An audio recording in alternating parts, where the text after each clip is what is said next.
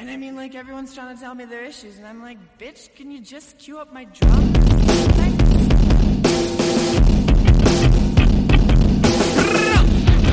Welcome to Rebel Girls Book Club. I'm Harmony. And I'm Maggie. And we're here to take an intersectional, feminist approach to books from all over the spectrum. Bestsellers, we've got you covered.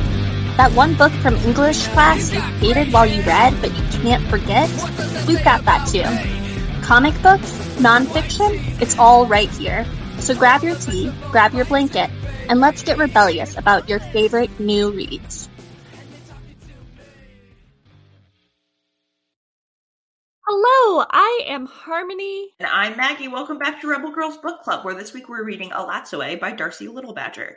Harmony, what'd you think of this book? What did I think of this book? I really enjoyed it a lot. This is not the most relevant thing to the book, but it's really refreshing whenever I read a YA book and there's like an asexual main character. That wasn't something that I grew up reading because it wasn't something that was talked about a lot when I was a teenager. So I really appreciate when that's like subtly in the narrative of any story, because then I can go ahead and recommend it to my teens. Because a lot of my teens are, even if they don't identify as asexual, really not interested in some of the more romance-heavy aspects of YA literature. I think that that's a great aspect of this book, too. This is a really important novel, I think, just because it brings Lipan-Apache tribal mythology kind of into the mainstream a little bit, but from an own voices author, from an author who is also of the Lipan-Apache tribe. So you know that what's being brought forth is appropriate to be consumed by those of us who aren't indigenous. And I think it's really lovely to just see an indigenous main character who is so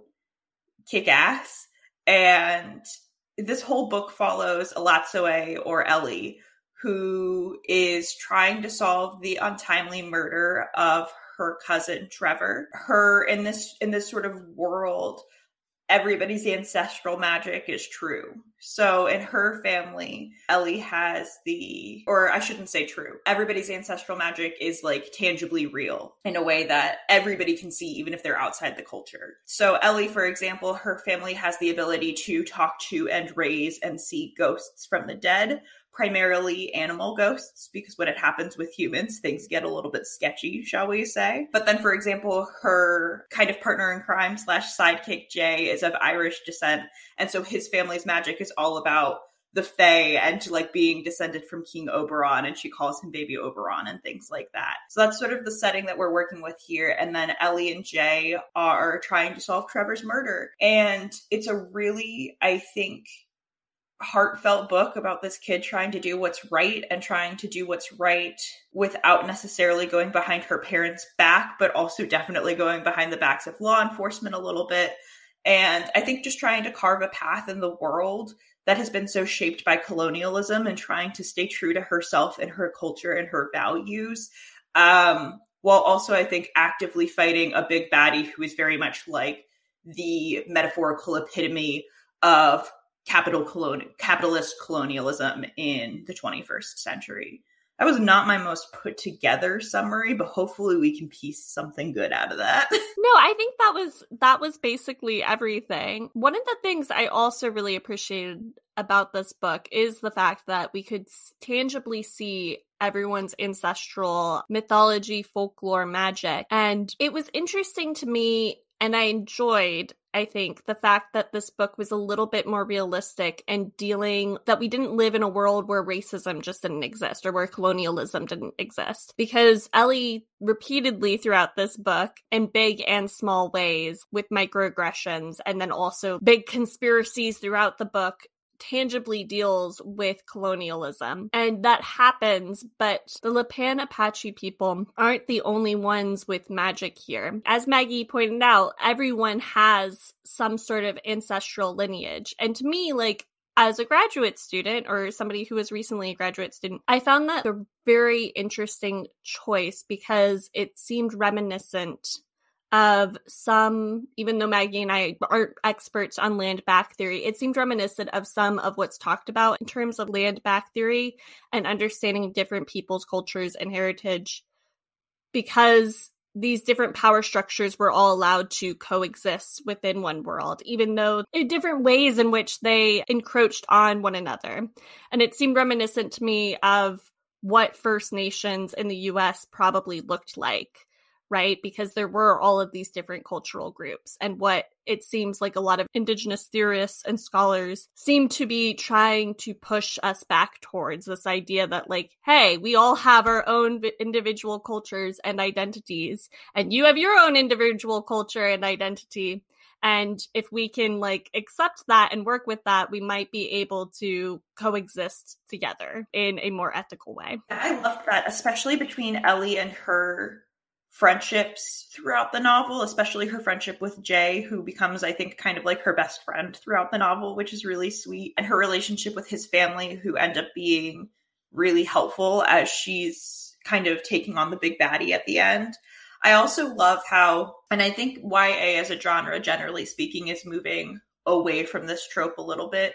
But a lot of the YA I read when I was in that age group was like the parents were either non-existent for magical reasons, and or they didn't care and they were just really detached, and like the protagonist was able to go out and do whatever they wanted. I thought it was really refreshing to see an adventurous contemporary with some fantasy elements novel that's about solving a murder have Ellie's parents so deeply involved and kind of have their sign off on this.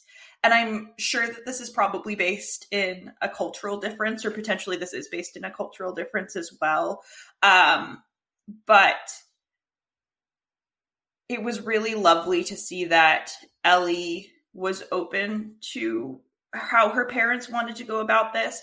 But then equally as lovely to see that Ellie's parents, as much as they were, I think, occasionally and understandably kind of frightened by the level of her power, which was really strong compared to a lot of other people in her family. She's I think is sort of one of the most powerful workers of this magic since her sixth great, who she's named after, and who's also kind of another thread in this story. But they also believe her the entire time, and they give her the agency to go out and do what she needs to do and to learn what she needs to learn.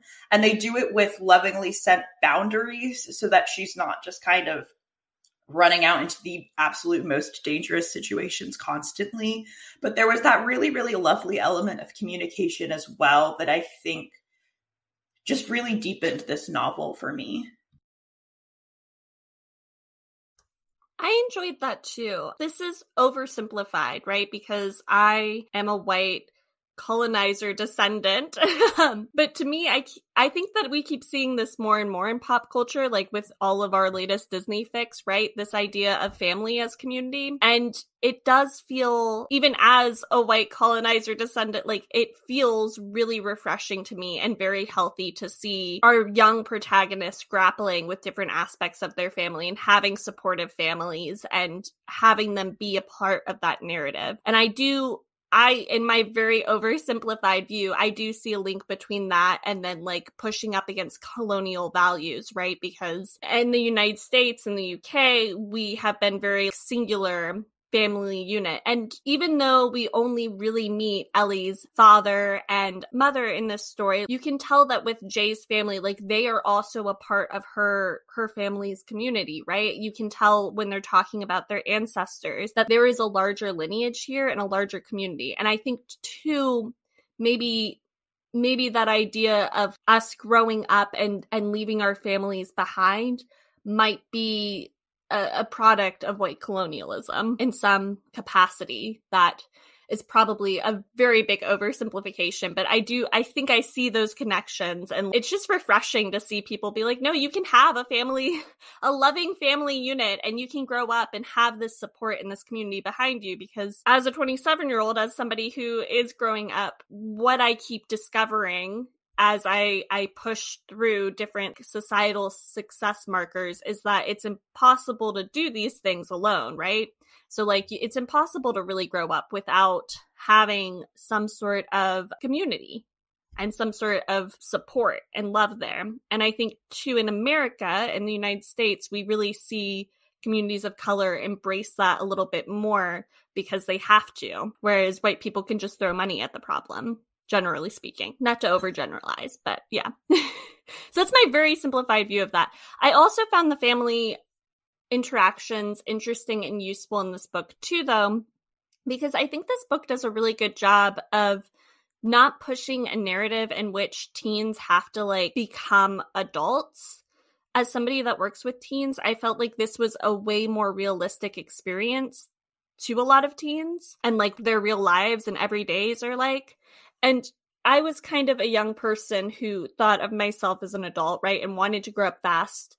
But this story still felt more realistic to me in terms of like how Ellie was approaching things and what her main concerns were beyond the murder, which is a very big adult thing, but in her everyday interactions than somebody on Gossip Girl or even reading the Gemma Doyle's trilogy, even though that took place in a different time. And so there were different expectations. So I don't know. I think I really appreciated that aspect too. And I hope to see more of that in young adult literature. This idea that, yes, you were growing up, but you were still a kid and that's okay. Did you sense that at all? And what do you think of my interpretation and what are your interpretations? You said a lot of really good things there. I think that one thing that really strikes me is that you're right, at least in that my experience of white culture in the United States is very conditioned to think of like you're a kid and then you're 18 and you're kind of an adult and you leave the house and you do all of these things. And not that everybody follows this path, but the general societal push really follows that, especially in pop culture and what you're conditioned for in high school, in the sense that like a lot of people are going to think about or maybe try and go to college or some other secondary education. And if people choose a different path than that, which is a completely valid experience, they're often looked down upon or things like that. Millennials, I think, at large, faced a lot of pushback from older white generations, because they stayed at home a lot longer with their families because life was really shitty in 2008. And a lot of people graduated college and that narrative about how to become an adult really fell apart. And I think that this book is a very anti-colonial pushback to that. And I think that a lot of my understanding, which is obviously very limited, is that a lot of cultures outside of white culture in the US don't think like that. And it's very like you leave the house when you're ready and you can come back after college if you choose to take that path. And it's much, much less like independence focused. I think so much of colonialism that we don't, or at least I didn't necessarily think about often, is how individually focused and individually centered it is. And Harmony and I have started to talk about that a bit on the podcast for the past couple of years. And that was one of the things that really made me think that the power of capitalism and the power of colonialism is to try and isolate you from your communities. So I loved seeing a different answer to that in this book. I think as well, something I really enjoyed is that it's not just the sense of a character acting appropriately her age, because I think that that's totally true, and that Ellie feels very like 17 in the right ways in this book.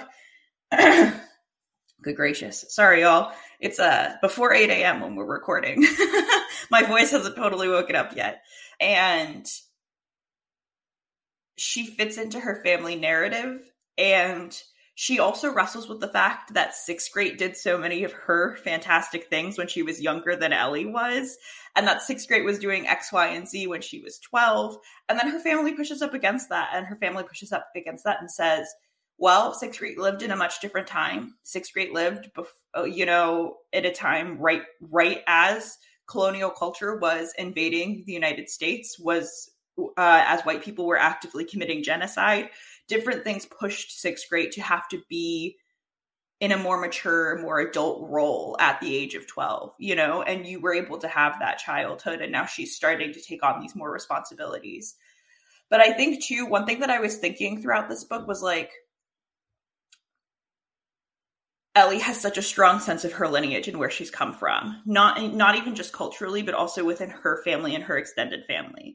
And I was thinking about it in terms of my own life, because we're all selfish and we and we connect to things from our own experiences. But like I was thinking about it, and especially as a white person in the US, I probably could find out really well like what my ancestry is and where my people came from and what they were up to before they came here. But I don't know. I know lots about my grandparents. I knew 3 of the 4 of them. I know a decent about my Romanian great-grandparents, but that's partially because my muma was alive when I was a small child, and I knew her and I remember her, and I have a lot of understanding about that. But I don't know that much about even my great-grandparents, let alone my great-great-grandparents. And like the cultural difference too, I think, or maybe just the different experience between Ellie in this book and me in my life, between having your family knowledge be so valued and your family's story and your family's history being so valued and having so much to teach you. Because, and this is like no knock against my parents or my family in any way, but just like that wasn't valued as much, I think, when I was growing up. And I don't know that much about the people who came before my grandparents, or in one case, my great-grandparents, you know? And I could go and find all that information if I wanted to, but it wouldn't hold the same cultural weight and cultural value as if those stories were kept and treasured and that knowledge was passed down to us when I was ready. I totally get that. Yeah, this doesn't relate to the book at all, but yeah, no, I totally get that as a white person, especially because my parents very deliberately kind of divorced themselves from their cultures and their parents. Even though we didn't really have much of a culture to begin with, but even talking to my grandparents and stuff, like it seems I wouldn't even know like where to start with the family lineage thing, even though I'm white and like my ancestors likely weren't enslaved in any capacity. And so I probably could trace it back, but even having grandparents that are alive, I would not know how to even begin or what questions to ask because my family just didn't value that, or at the very least my direct family didn't value it because they were so traumatized by the nuclear family model that has been forced upon all of us, and so divorced themselves from it. But I valued that too, and that was I think including that and seeing how that can be used in different capacities, right? Like through the character of Jay and through our big bad, Dr. Aldman. So we see through Jay and Dr. Aldman, we both see this example of familial knowledge and magic being passed through white generations, right? And we see that Jay uses his magic and generally pretty neutrally versus Dr. Aldman, who uses it to oppress people, and not just Indigenous people. He uses it to oppress people who are poor or otherwise marginalized in some capacity. And we also see this a little bit when we're talking about the Cursed. So in this story, if you haven't read it, though I really hope you have because we're completely spoiling it for you, there are vampires, and vampirism, it's kind of hinted at being stigmatized. They do lust for blood, but it's also kind of implied like you can be a vampire and live a ethical-ish life. Like you can be a vampire without hurting anyone. So we see these examples of people who take this disease and run with it and use it to do bad things and to kind of dehumanize themselves a little bit in their actions. But we also have a character, his name is Al. Yeah, his name is Al, and he's Ronnie's fiance, and Ronnie is Jay's sister, also very close friends with Ellie. We see through Al like an example of a vampire who is just a person who is cursed and who wants to keep this part of himself, in particular because he suffered from some chronic health issues before he got the curse, and the curse makes him more physically strong and makes him feel better physically. So like we see how that curse doesn't dehumanize him, how like these things don't have to dehumanize us. And kind of along those lines, I want to talk a little bit about Dr. Alberman and his role as a villain, because something the book made sure to do was to kind of delve a little bit into why he was doing some evil actions. And it doesn't come from a place of cruelty, even though it's cruel. You know, it comes from selfishness. Like in his head, we get to see he's very blatant about his motivations. And his whole thing is like, I'm going to protect my family and put them above everyone else. And I felt like that was a really well done metaphor in a pretty easy accessible book that's like aimed at teenagers, right? A really well done metaphor for kind of white colonialist thought, at least today. Maybe not in the past, but like how it is progressed today. because he really thinks that he is an okay guy, and he's responsible for Ellie's cousin Trevor's murder. But he thinks it's okay because he set aside money for Trevor's son and, like, tried to see that Trevor's family was going to be okay afterwards. And Ellie's like, no, he murdered Trevor because he was trying to save himself. And Ellie's like, no, like, you were the one dying. You don't get to take somebody else's life to continue your own. I don't know. I felt like that was very interesting, and I want to know your thoughts about it, Maggie. Yeah, I think you hit the nail on the head, and I guess to expand upon it a little bit more, I think it also has to do with how everybody in this book views their magic. So Jay and Ronnie have to be really, or choose to be, I should say, really cognizant about how they're using their magic, because if they use too much of it, it has a negative environmental impact. So Ronnie really chooses to divorce herself from that fey magic because she doesn't necessarily want to be part of that.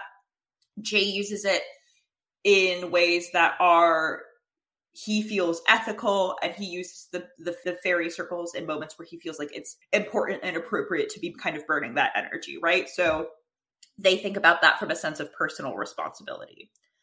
I think that Ellie views the use of her magic as not just a personal responsibility, but also a cultural and family responsibility.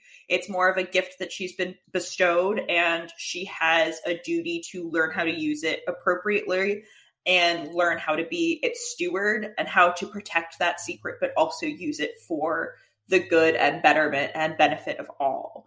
And then on the flip side of that is Dr. Aldman, whose family legacy of magic is that his magic is literally power. We talk about magic powers all the time, but I mean this in like very literal, tangible, colonial capitalist power, right?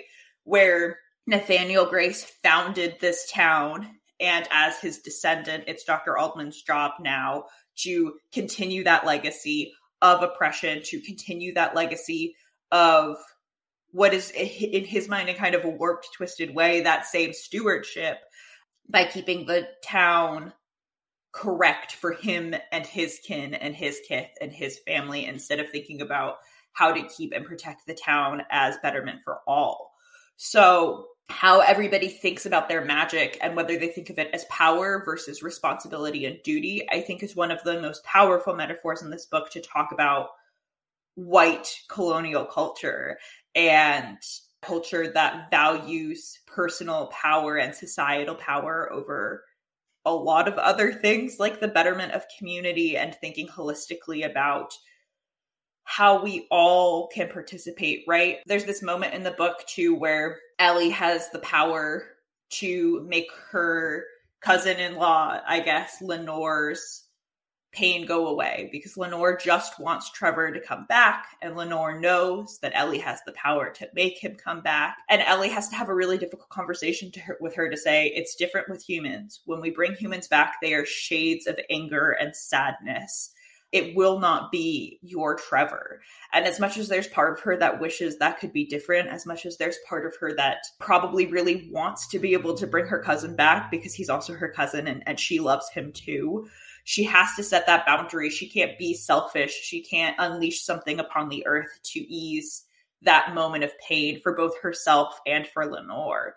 And I think that, to me, that scene really sets the tone about understanding one's role in society and in community, and knowing that, not to go Star Wars on this, but, you know, with great power comes great responsibility.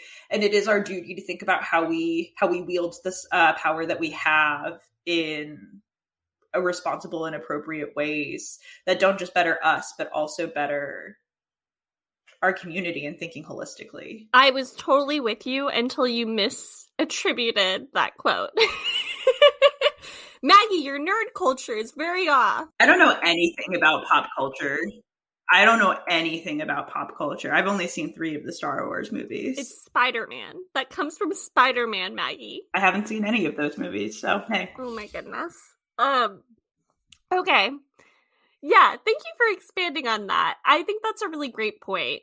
This idea of how we think about our power and framing it as responsibility versus stewardship, and to kind of make that a little bit more concrete and simplified for my language and maybe any listeners who need it more concrete and simplified. I think that's important, right? Because we know that a lot of First Nations cultures, a lot of Indigenous cultures viewed themselves as like stewards of their environments and land. At least that's what I've gathered from people who are from various cultures and sharing their knowledge now. Whereas we know that a lot of white cultures viewed their responsibility as like becoming king, as becoming powerful, as like fighting for something, right? And against the land, against other people, so that their kin could live on. So that's really interesting to me. And to if you have it, it might be worth listening to our, you know, kind of simplified understanding of Indigenous anarchism and our episode on that, because one of the big standouts for me during that episode was this idea of asserting one culture as dominant and how harmful that is, and how that is what white colonialism has done. And I really think we see that play out in this book from Dr. Alderman and from the town that he's stewarding.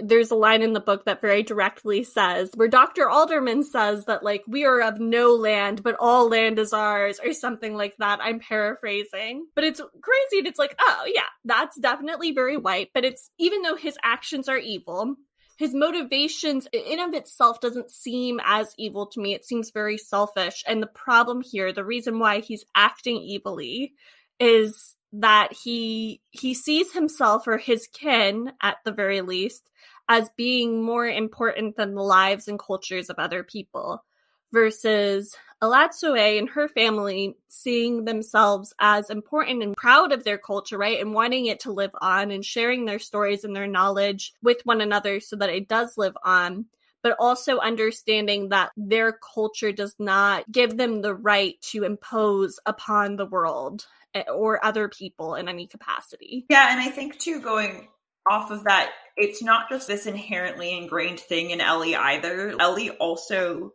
pushes up against understanding where the limits of her power are and where the limits of using it responsibly are.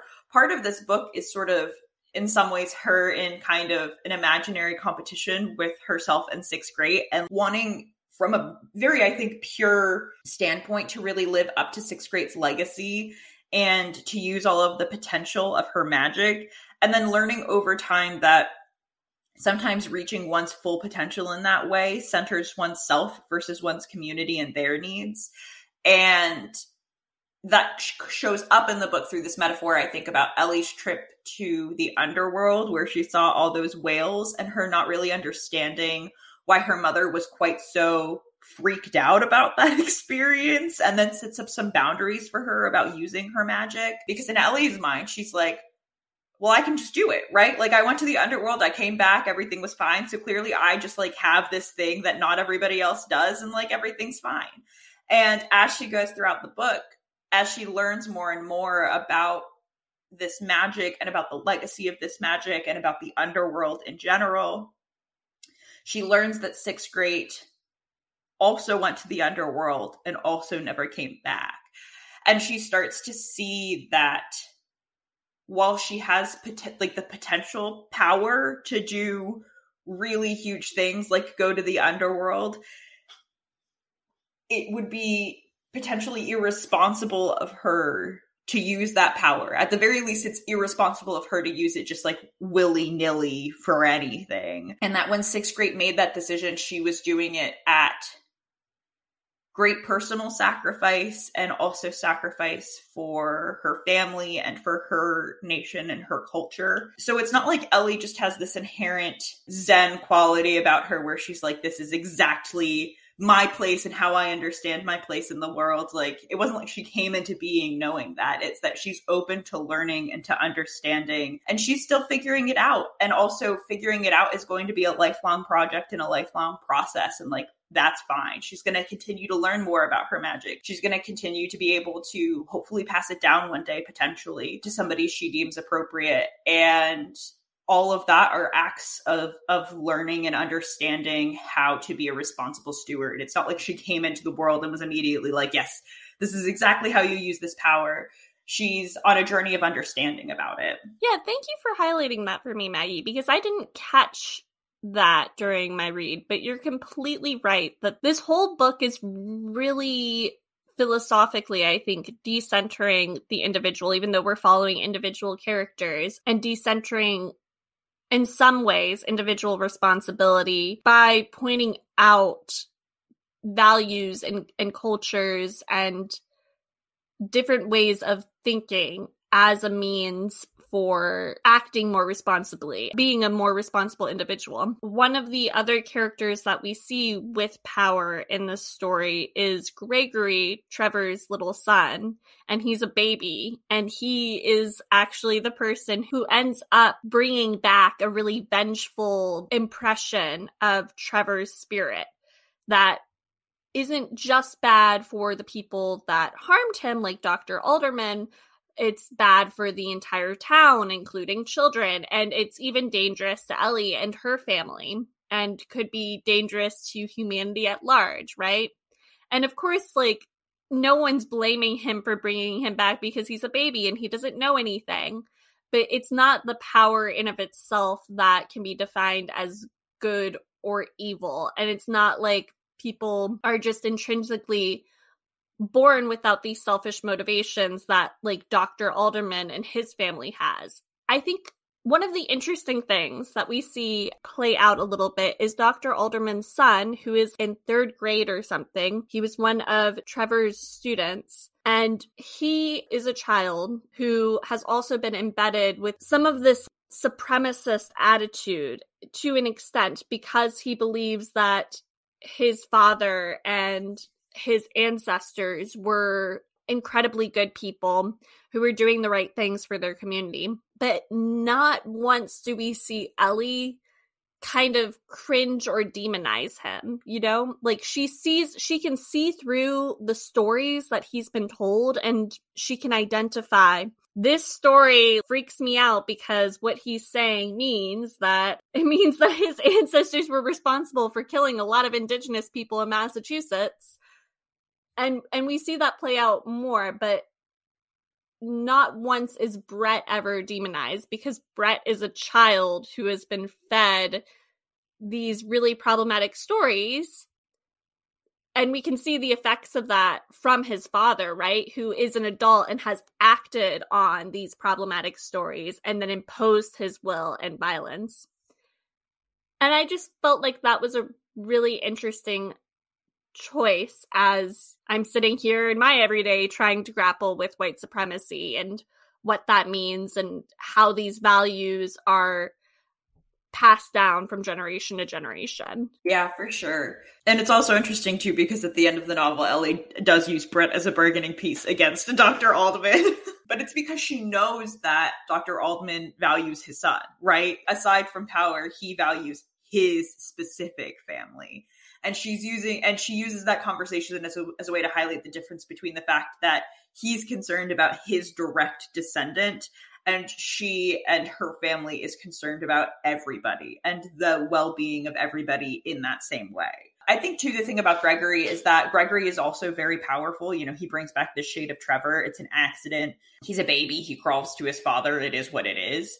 But the reason nobody really freaks out about that is because they have a community system in place to be able to deal with that, right? So it's also about the understanding of there's also community responsibility in all of us to knowing that not everybody is going to be able to make the perfect choice every single time. And what systems do we have in place to mitigate bad things when they happen, when power is potentially misused for one reason or another, whether because somebody thought they were making the right choice or because we've got this really powerful baby on our hands who's like 6 months old and doing his thing. There are systems in place to contend with that versus the isolation, again, of the Aldmans who just have themselves to rely on. And are taking this one warped story from generation to generation without any outside perspective, which is also interesting because Ellie's family is charged with keeping this secret, right? It is a family secret of how to wake the dead. In theory, anybody could do it, but her family owns the knowledge. But still understanding that just because one is the steward of knowledge and has been given knowledge, you still need to be able to openly talk about and share ways in which that knowledge affects others, even if you aren't necessarily keeping the secret away. And that's one of those balances that she and her family strike to be able to make sure that they can deal with issues like this when they arise, you know, and that they're sort of kind of getting community feedback from multiple venues, even if exactly how the power works is still a piece of knowledge that belongs to and is just appropriate to them. I want to know what you make of the townspeople from Dr. Aldman's town, because as you pointed out, there is some sort of isolation there, but it's not just Dr. Aldman and his family. Like, they're the ones passing down secret knowledge, but their entire community is complicit in it and benefits from it. Even the children, which is why Trevor's spirit is like, does not feel bad about killing a bunch of spelling bee champions from the 2nd grade. Even though Elatsue is like, come on, please don't kill children. So yeah, I want to know how that fits, like, if you, how you see that fitting into this metaphor of white supremacy beyond just complicity, and what the differences are between Elatsue and her community, which we really don't see much of beyond, like, the elder and beyond her direct family. I think that, to me, it's about questioning power and questioning authority. Ellie is on this constant journey to better understand her power and her family lineage, and she's got all of this context. Whereas I think the very specific complicity of the villagers is not necessarily always questioning how and why we're getting certain places that benefit us. And on top of that, for those who do know, just kind of being like, well, this is an okay sacrifice because this benefits me and my family. I think it kind of still is the isolationism in some ways, because at the end of the day, I'm sure all of those people are making that choice because it's better for them and their family, and they want their family specifically to get ahead. And I think that that narrative is one that really dominates white America from multiple class perspectives, of this idea of anything to make sure that my kids have a better life than I do, anything to make sure that my family gets ahead, versus this idea of context and understanding what everybody's context is at least a little bit, so that you can place yourself in a larger tapestry and a larger narrative. I think that that's the difference. And I think that that is in many ways the very specific complicity that we see in the villagers in Dr. Aldman's town. Thank you for that. I think that's a great answer. That fits my belief system, so plus check. Is there anything else about this book that you really wanted to explore, Maggie? I don't know that I necessarily want to do a deep dive in it, but something we haven't talked about is the fact that this book really normalizes death, and the fact that death happens to all of us, and that death can come from multiple different places, and thinking about how to accept loss. And I think it does it in a really beautiful and really accessible way for teenagers, of thinking about the fact that loss is going to be an eventuality in your life. For Ellie, it's her dog Kirby, who she's eventually able to call back, but then at the end of the novel thinks she's lost forever. He's gone for months and months and months. After this final showdown in the underworld, she can't call him back. He eventually does come back, but he kind of comes back after she stops needing him so specifically. She gets another dog, she's moving on with her life, and once she's found actual acceptance of his death, she's able to bring him back again. And I think that that's a really important story for kids. I think that that's a really important story to be able to give to a teenager and say, death is inevitable, but it doesn't necessarily have to be a soul-consuming, soul-crushing experience, and there's ways that you can find acceptance and beauty even in that sorrow, and this is kind of the natural order of things, and that everything dies. So yeah, I just wanted to throw that out there, because it's such a large part of what Ellie does with her magic, that I just wanted to, I don't know if you have any extra thoughts about that, but I thought I'd throw it out there. That's definitely an important part of the book. I think I have a hard time analyzing it. I don't have much to say about it, I guess. I thought the dog thing was interesting. I thought seeing Ellie's relationship with this dog, which in some ways kind of serves as like, even though he's real in the story, kind of like an imaginary friend or like a crutch, was interesting. And I thought it was important too that we had that time where she wasn't attached to Kirby, where she had learned to move on with her life, even though she would always grieve Kirby and his death. But yeah, I don't have any intelligent thoughts about it. Yeah, I don't think I do either. I think that's all I've got on this book, Harmony. Is there anything else that you want to dive in about? No, I think I'm good. Do we know what we're talking about next week? I think next week is going to be a fun episode. So stay tuned for that. Oh, no, it's not going to be a fun episode. Actually, I know what next week is going to be. Next week is going to be about communism. Yeah, Harmony and I are reading 2 essays, or 1 essay from a book called Left of Karl Marx. We're going to talk a lot about the exploitation of women and workers and kind of those overlapping themes in feminism. It explores the life of Claudia Jones, and it's written by Carol Boyce Davies. And we're excited. It's apparently very academic, which is why we're not reading the whole book, because we're just lay people. Is that all for now, folks? That's all for now, folks. Next week is the last episode of our season, so make sure you tune in because we're going out with a bang. Goodbye! Bye! Don't forget to rate and review us on your favorite podcatcher app. You can support this podcast by going to anchor.fm/RGBC and clicking the Support This Podcast button. Our episode schedule can be found in our show notes or by going to our website, rebelgirlsbook.club, and clicking Read Along with the Show.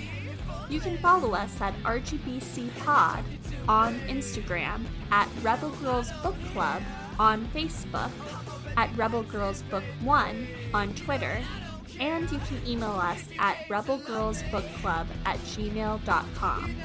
Our theme song is called Pretty Boys Make Me Feel Ugly, and it's by The Gays. See you soon, and remember to read rebelliously.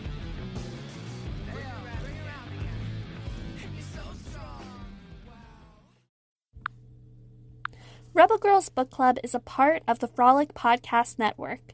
Find more podcasts you'll love at frolic.media/podcasts.